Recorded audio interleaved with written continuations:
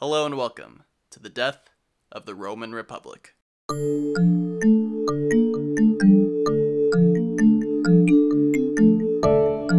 Chapter 12, Caesar v. Pompey.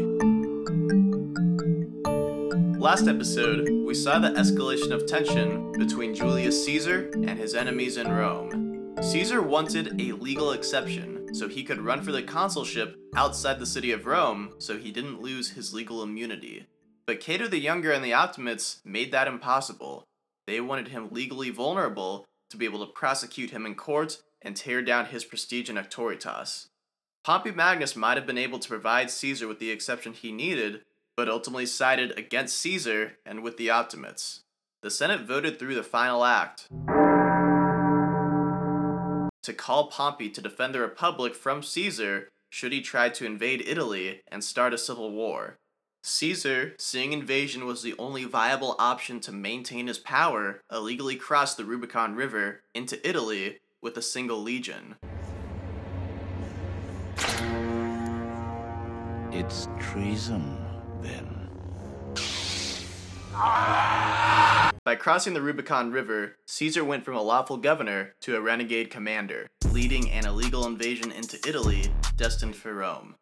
Another civil war had begun, not out of some great ideological conflict, but of personal vendettas of the most powerful men in the Republic. Caesar's soldiers fought to keep his prestige and wealth intact, while Pompey and the Optimate soldiers would fight to tear Caesar down. If you thought last episode was a little boring, I'll spice it up for you then. our essential question to keep in mind this episode is, who will win this civil war? The Caesarians or Pompeians? What advantages and disadvantages does each side have? As a point of clarification, Caesarians are Caesar's loyal forces and politicians. Pompeians include Pompey's loyal forces and politicians. Since Pompey sided with the Optimates like Cato, the Optimates are also considered Pompeians. As Caesar began to invade Italy, Roman politicians were scrambling. Caesar had actually launched another civil war. I can't believe you've done this. Now, where would they stand? With Caesar or with the Optimates? Some chose Caesar, believing he and his 10 veteran legions who had conquered Gaul would crush any resistance. Some chose Pompey because of personal loyalty to him and trusting his experience more than Caesar's. One particularly conflicted politician was Marcus Junius Brutus. Brutus was the descendant of Lucius Junius Brutus, the man who kicked out the last Roman king and founded the Roman Republic. This Brutus was also one of Rome's most respected politicians. He was the son of Servilia, Caesar's longtime side chick. When Brutus was a boy, his father was killed by Pompey in Lepidus' rebellion, so he lived in the household of his uncle, Cato the Younger. Brutus had no love for Pompey, but respected his virtuous uncle, and he was also married to another Optimate's daughter. Brutus ultimately declared for the Optimates and would fight Caesar. Pompey once boasted all he had to do was stamp his feet, and the soldiers of Italy would spring from the earth to fight for him. As Caesar and his army now marched on that earth, Pompey found himself in a very tactically poor position. He had 2 legions in Italy he could immediately command. The problem was that they were originally formed for Caesar, had served him in Gaul, and had been paid by Caesar. Pompey wisely didn't trust this very Caesarian legion would actually fight for him. Pompey was the governor of Spain, where there were 7 legions formed, but were still inferior to the 10 legions of battle-hardened veterans that Caesar commanded.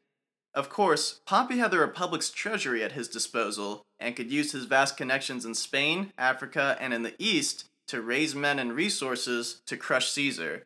The problem was that it would take time to raise and coordinate these new legions, time which was quickly elapsing as Caesar barreled south. Caesar's single legion didn't make for a grand invasion force, but marching in January gave Caesar the element of surprise! Marching in the dead of winter caught Pompey and the Optimates off guard, robbing them of the chance to build their power and left them scrambling. This is bad. This is very bad. As Caesar descended south, he divided his forces and was able to subdue 5 towns without fighting or bloodshed. Inching closer to Rome, on January 17th, Pompey and the Optimates abandoned the city. Even more neutral politicians left with them, fearing Caesar would execute his known enemies like Sulla and Marius did when they marched on Rome, or even worse, Caesar would proscribe anyone he suspected opposed him, like Sulla did on his second march on Rome. We're all gonna die! Pompey and the Optimates fled because they didn't have the manpower to defend the city from a single legion speeding their way. They would have to give up Rome itself to Caesar. Pompey tried to negotiate with Caesar, sending men to him. Pompey offered that both Caesar and himself could give up their commands and armies at the same time, and they could meet in Rome to make amends without bloodshed. Caesar rejected this offer. Why would he give up his advantage of a surprise invasion that sent his enemies reeling? What compromise could Pompey now offer when the Optimates had refused every other compromise previously? That is the most illogical attitude. Caesar continued toward Rome, while Pompey and the Optimates made their way to Brundisium in southern Italy. It was a port city and would be used to ship out their strength from Italy across the Mediterranean, where they'd be able to build their strength away from Caesar. As he marched south, Caesar's army grew. He continued to take towns with little bloodshed, only taking a few prisoners. His soldiers were under strict orders. They could not loot and pillage these Italian towns as they had in Gaul. Pillaging Italians would have been a very bad look for Caesar. These towns also remembered Caesar's great victories in Gaul, and may have gotten a taste of the gifts he sent back and were well disposed to him. The few Pompeian forces in Italy mostly fled at Caesar's advance. Some Pompeian soldiers even joined the renegade Caesar. I wouldn't want to fight me neither. Along the way, some of Caesar's legions in Gaul caught up with him, and Caesar's army only grew as he peacefully marched south towards Rome.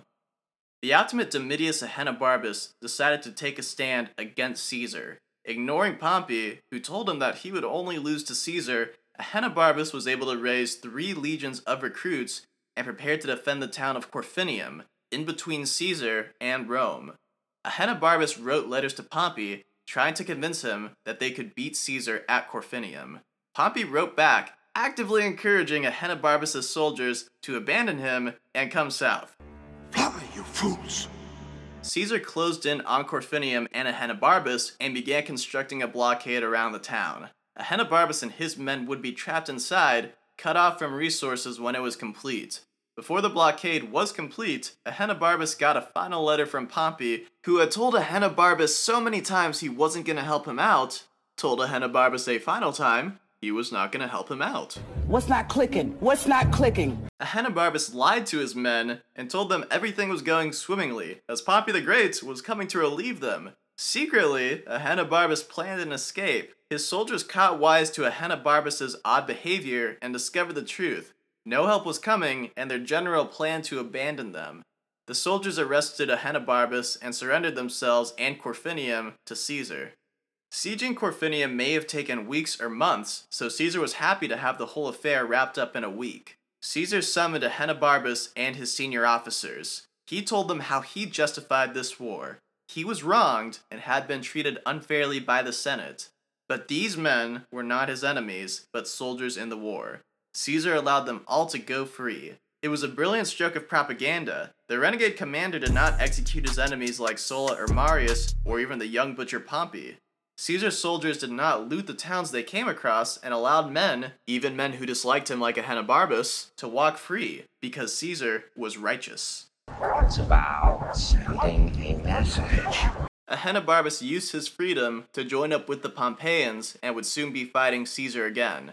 Caesar asked Ahenobarbus' 3 legions to take an oath of loyalty to him, and so Caesar's strength increased.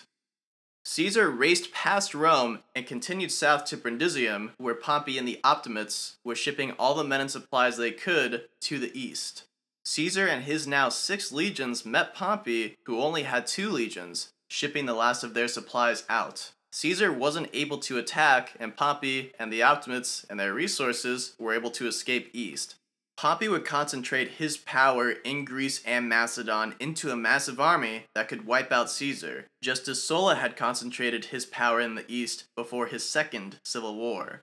While Pompey and the Optimates had made a full escape, they left Caesar in total control of Italy. It's a bold strategy, Cotton. Let's see if it pays off for him. Caesar was not hot on Pompey's heels. He still had 7 legions in Gaul to amass, and Pompey took most of the ships in the area. In the meantime, Caesar now looked at Rome. With Pompey, the Optimates, and many politicians fled, Rome was without a functioning government. While the Optimates called themselves the defenders of the Republic against Caesar, Caesar had the opportunity to restore order in Rome itself in spite of so many senators abandoning it. By peacefully restoring order in Rome, Caesar could prove to the people he was not fighting the Republic, but the Optimate faction who blindly hated him and tried to wrongfully tear him down. By peacefully restoring order, Caesar could prove that he was the legitimate leader of the Republic, not the Optimates. A chance for Caesar, commander of Rome, to show his quality. The great orator Cicero was deeply torn by the civil war. He was disgusted in the eagerness for war he saw in some of his colleagues. He disliked how quickly Rome and even Italy was abandoned by the Optimates who had called themselves legitimate against the renegade Caesar. Cicero was also very loyal to Pompey, who he believed had the potential to be a great politician in the ideals of the Republic, even if he often failed. Cicero was also on good terms with Caesar, in one instance, writing personal condolences to Caesar when his daughter Julia died. In another instance, Caesar helped secure a triumph for Cicero for his victories over hostile tribes when Cicero served as a governor.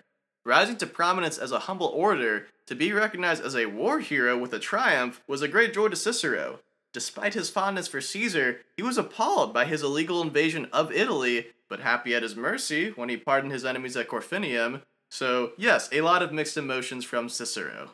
Cicero had left Rome in the wake of Caesar's invasion, but did not travel east with the Optimates. To help the Republic run more smoothly, Caesar asked Cicero to return on multiple occasions, all of which Cicero refused. He didn't want to be used as a pawn to make Caesar's Rome look more legitimate in the eyes of the people. He remained in Italy, just not in Rome. Caesar continued without Cicero. His allied tribunes Quintus Cassius and Mark Antony summoned the remaining senators outside of Rome, which Caesar could still not legally enter. The turnout was poor, as most distinguished and rich senators fled, fearing Caesar would inflict a bloodbath on them. To the few who came, Caesar re-emphasized the righteousness of his cause. Caesar made the legal argument that Pompey and the Optimates were abusing the rights of the tribunes, like Pompey dissolving the law all 10 tribunes passed that would have allowed Caesar to stand for consul outside Rome. He also pointed out that Quintus Cassius and Mark Antony, while sacrosanct, No touching. had fled Rome, fearing for their lives. As Caesar was always keen to manipulate the Roman people, Mark Antony summoned the common people of Rome. Caesar explained his actions to them and blamed his enemies for the civil war. He assured them that he would maintain the supply of food to Rome and promised 300 sesterces to each citizen, which was a good amount of money. Both the Senate and the common people showed little enthusiasm for Caesar. They were still wary of a bloodbath coming their way, as Sulla and Marius inflicted before him. Most didn't have a strong ideological leaning to either side and simply wanted to survive another civil war. Caesar seized the Republic's treasury to help him build up his forces. While Caesar's wealth could only be compared to Pompey's, to raise more legions and mobilize resources would take more wealth than he alone possessed. Unlike Gaul, he couldn't demand or threaten communities to hand over their men and resources, as he had to win the hearts and minds of this civil war and be able to properly compensate those who provided resources. A single tribune tried to stop Caesar from seizing the treasury fund. Julius, champion of the sacrosanct tribune Caesar, threatened to kill the man, who backed down. What would happen if I refused you the funds? It would be extremely painful. You're a rich guy. For you. Caesar now had his war fund. While Pompey and the Optimates were concentrating power in the east, Pompey left his Spanish provinces and legions out to dry. Caesar took his 6 legions to Spain to subdue the Pompeians and left Mark Antony in charge of Italy. While Antony was only a tribune, Caesar bent the rules to give him the legal authority of a governor, traditionally only given to former consuls or praetors. Well, I'll tell you what. I'm going to give you a promotion. Welcome aboard, Mr. Manager. Wow, I'm Mr. Manager. With Caesar in Spain and Antony in Italy, Caesar tasked other subordinates in capturing other areas of the Republic more loosely held by Pompeian forces, like the provinces of Africa, Sicily, and Illyria. The Caesarians divided to conquer. Pompey left 3 subordinate legates in charge of the Spanish provinces with 7 legions between them. While they had the numerical advantage, Caesar's 6 legions definitely had more experience and financial loyalty to him. Many of Caesar's soldiers spent years in Gaul with him and were handsomely rewarded for their service. Beyond that financial loyalty, there was a personal loyalty to Julius Caesar. Pompey's more recently raised legions had little or no relationship with him. Spanish terrain was famously difficult for the Romans. It took well over 150 years for the Romans to fully hold modern Spain and Portugal. The mountainous geography is what allowed many small insurgencies to escape Roman forces. Wresting Spain from Pompeian forces would be no cakewalk like the peaceful surrenders in Italy. Caesar got to work. At various points, he divided his legions to conquer more land, and at other times, reamassed them. Caesar certainly lost men and took casualties, but one by one, the Pompeians were defeated by Caesar. The last great Pompeian opposition was led by Marcus Petreius. Petreius and his Pompeians were surrounded by Caesar. While Caesar's officers were eager to attack, Caesar was not, believing Petreius would eventually surrender, and Caesar didn't want to waste lives. The Pompeians and Caesarians began building fortifications to shore up their positions. Working not so hostily in close proximity, Caesarians and Pompeians began to fraternize with each other, finding friends and relatives on the other side. While some Pompeian officers wanted to surrender, their general Petreius sent forces to massacre any of Caesar's men in their camps. Some were able to hide or escape. Caesar, on the other hand, allowed the Pompeians to move freely or even stay in his camps. Again, a show of mercy to his enemies by the benevolent and righteous Caesar. It's about sending a message. Petreius was able to muster morale for one last breakout attempt from Caesar's encirclement. It failed, and Caesar's encirclement grew tighter, cutting off the Pompeians from the water supply they had. Still, he did not go in for a final assault to wipe them out. Another of Pompey's legates, Afranius, negotiated for peace. Like Corfinium, Caesar made no executions or imprisonments and allowed all the Pompeians to go freely. As he marched towards Pompey's last legate, Terentius Varro was unnerved that his fellow legates were defeated and surrendered as his forces were deserting him. It took 5 months for Caesar to gain control of Spain. While he had losses, some Pompeian soldiers joined his cause. While Pompey lost Spain, he spent the whole time gathering strength in the east, where he had the advantage, where he made his famous conquests. Petreius and Afranius sailed that way to fight Caesar another day. While Caesar had been fighting in Spain, Mark Antony was to keep order while he was away. The Caesarians made efforts to prepare what resources they could to ship east where they would fight Pompey, although Antony himself wasn't necessarily the chief administrator behind this very logistical operation. Under Antony, there were at least no revolts against Caesar, although Antony did not do a lot of good for Caesar's brand. Roman governors were traditionally not very moral leaders, and Antony was no exception. If you thought Caesar had a wild young life, Antony's generation was even wilder, and took indulgence further. What did Antony and his generation indulge in? Chicks, money, power, and chicks. Antony and his generation of Romans grew up in a republic, literally falling apart, and there was a lot less restraint in life. A 35-year-old Antony should not have been given control over Italy by a renegade commander, yet there he was. Antony was very publicly indulgent and drunk on power. He openly paraded his mistress through the streets of Rome, an insult to his wife. Yet Antony feared no repercussion. Reports of Antony's behavior concerned those like Cicero. Perhaps Caesar's talks of insulted honor was all a lie, when his real goal was to kill Pompey and Cato, the true defenders of the Republic, so he could run Rome like Antony was now. Cicero and Antony had some heated correspondences via letter. Antony tried to convince Cicero to come to Rome as Caesar had, but Cicero still refused. Cicero would eventually leave Antony's Italy for Pompey in the east. Lucky for Antony, no true crisis ever faced him while Caesar was away. Caesar returned to Italy, leaving Tribune Quintus Cassius in control of Spain. The rest of the Republic was not so easily subdued. Some of Caesar's subordinates failed to capture their assigned tasks. While Sicily was seized without bloodshed, Caesar lost one of his generals and many men in their failure to gain North Africa, and Antony's brother Lucius Antonius surrendered 1.5 legions in Illyria to the Pompeians. A legion in Spain threatened mutiny, upset they never got to loot helpless civilians like they used to in Gaul, and felt Caesar was too lenient to his enemies that killed their comrades. Caesar was still close enough to handle this himself, and very coldly threatened to decimate the legion, killing 1 out of every 10, and then dishonorably discharge the survivors. The legion begged forgiveness to their commander, claiming they were still loyal to him.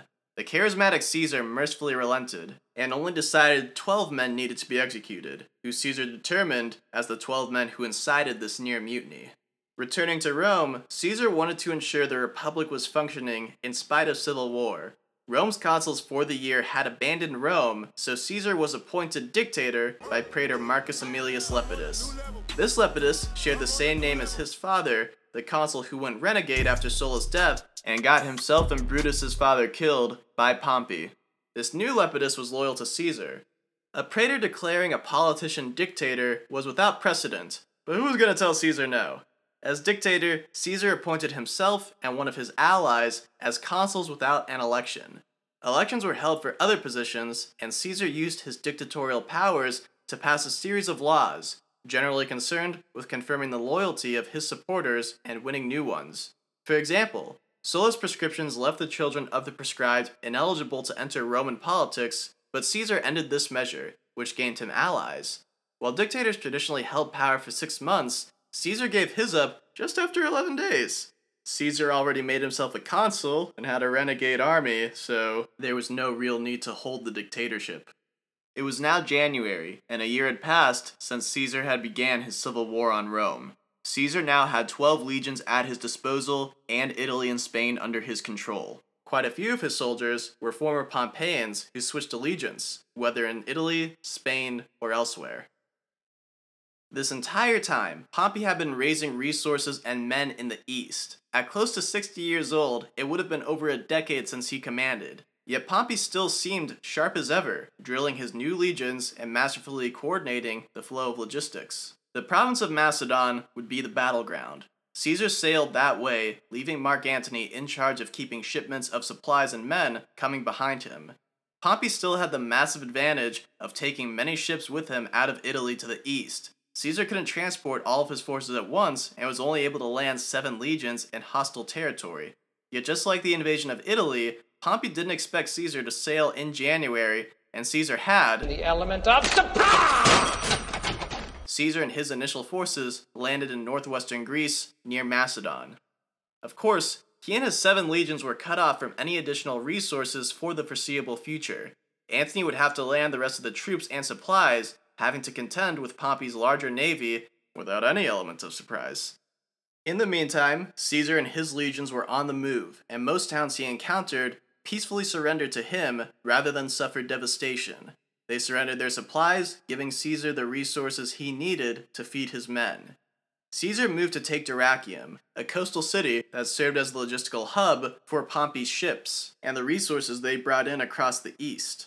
Pompey mobilized 9 legions to defend Dyrrhachium. Pompey's legions were also closer to full strength than Caesar's, and Caesar may have been outnumbered 2-1. Caesar withdrew rather than risk a potentially blunderous attack. Worse for Caesar, he now had to deal with a Pompeian naval blockade. Pompey's navy was led by Caesar's old rival, Bibulus, who surrounded Caesar's coastline. They already repelled one of Antony's landing attempts, starving Caesar of reinforcements and resources. Pompey's numerically stronger army moved closer to Caesar. Caesar now offered that he and Pompey could lay down their armies and allow the Senate and the people to find a solution to this civil war, but Pompey declined. Pompey certainly felt himself in a good position. The overconfident Caesar had blundered, and was trapped in Pompey's territory. While Caesar could scavenge resources, he couldn't rely on Antony's shipments, and Pompey himself had more and better fed forces than Caesar. Pompey had no reason to negotiate when he was in the position of strength. That is the most illogical attitude. But Caesar was nowhere near lost. His men aggressively patrolled the coasts and took control of nearby harbors so Bibulus's navy couldn't land and resupply food and water, as each ship had to do every few days. Bibulus asked for a truce so he could land his increasingly uncomfortable sailors, but Caesar would only allow it if he ended the blockade. Bibulus didn't, so sections of Bibulus's navy would have to sail farther away to resupply, weakening the blockade. Shortly after this, Bibulus would die from disease, but the blockade would live on. In April, 4 months after Caesar landed in the east, Mark Antony was finally able to land 4 legions for Caesar, and the armies united. Caesar's forces were still smaller than Pompey's, but again, more experienced and battle-hardened as a whole. Caesar moved again towards Pompey's Dyrrhachium. The two armies prepared for battle outside the city. Due to geography, Caesar had a good water supply, but lacked food for all his legions. On the other hand, Pompey had shipments of food from the port, but lacked a fresh water supply. Both armies would slowly weaken, but neither wanted to back down. Caesar tried to build fortifications that would surround Pompey, forcing him to escape by sea, attack Caesar's fortifications at a disadvantage, or slowly watch his army wither away. Pompey sent raids to hinder construction, and Caesar's men took many casualties repulsing the attack, which made it harder for his fewer forces to encircle Pompey's men. Neither still wanted to give an open battle. If Caesar attacked, his men would fight uphill, giving Pompey the advantage. I have the high ground! If Pompey attacked, his extra cavalry would be impeded on the rough terrain Caesar sat on. It's coarse and rough. And still wasn't confident he could overcome Caesar's veteran forces. 2 Gauls that had been with Caesar defected to Pompey. Pompey was delighted that loyalty to Caesar was not so ironclad, and the Gauls were able to detail the strengths and weaknesses of Caesar's position. With newfound confidence, Pompey planned a bold breakout attempt. At midnight, he concentrated forces to break through Caesar's lines and started with initial success. Mark Antony was able to stabilize the situation for the Caesarians, but Pompey decisively broke Caesar's line that was to block him in. His whole army wasn't out, but the Pompeians had greater freedom to forge the area for resources. Pompey gained ground and again inflicted casualties on Caesar's smaller forces. Caesar attempted a bitter counterattack. It was a costly failure. Caesar and his forces were driven back by Pompey, and his captured men were executed rather than pardoned. The Pompeian army was elated to have beaten back Caesar and his veteran legions. Caesar was not invincible, but only human.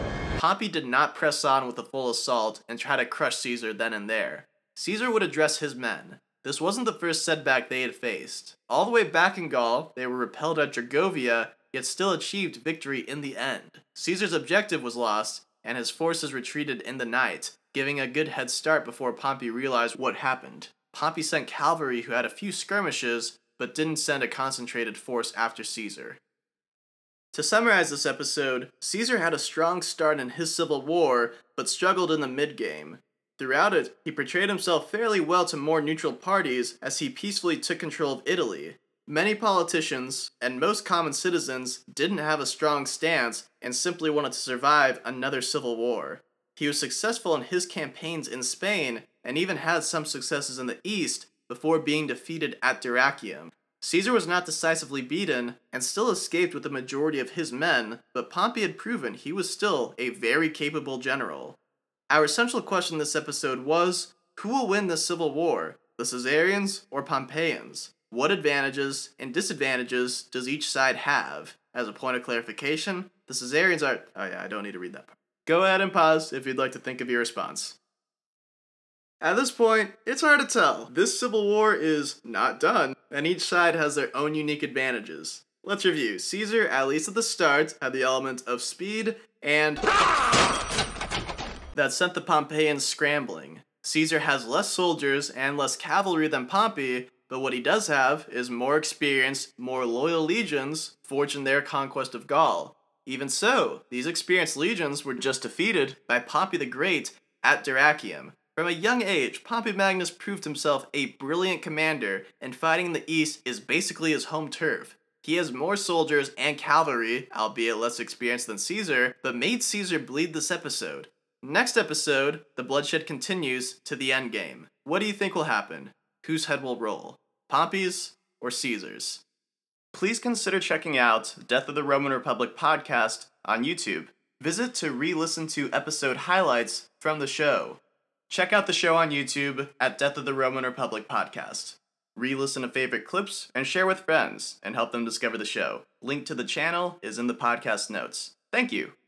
The Caesar Civil War memes has begun, so if you'd like to see those, you can follow the show at DOTRRPod on Twitter for good old Roman history memes, and Roman education material where we'll summarize this episode, so go ahead and follow at DOTRRPod on Twitter if you're so inclined. Feel free to subscribe and rate and review the show on platforms like Apple Podcasts.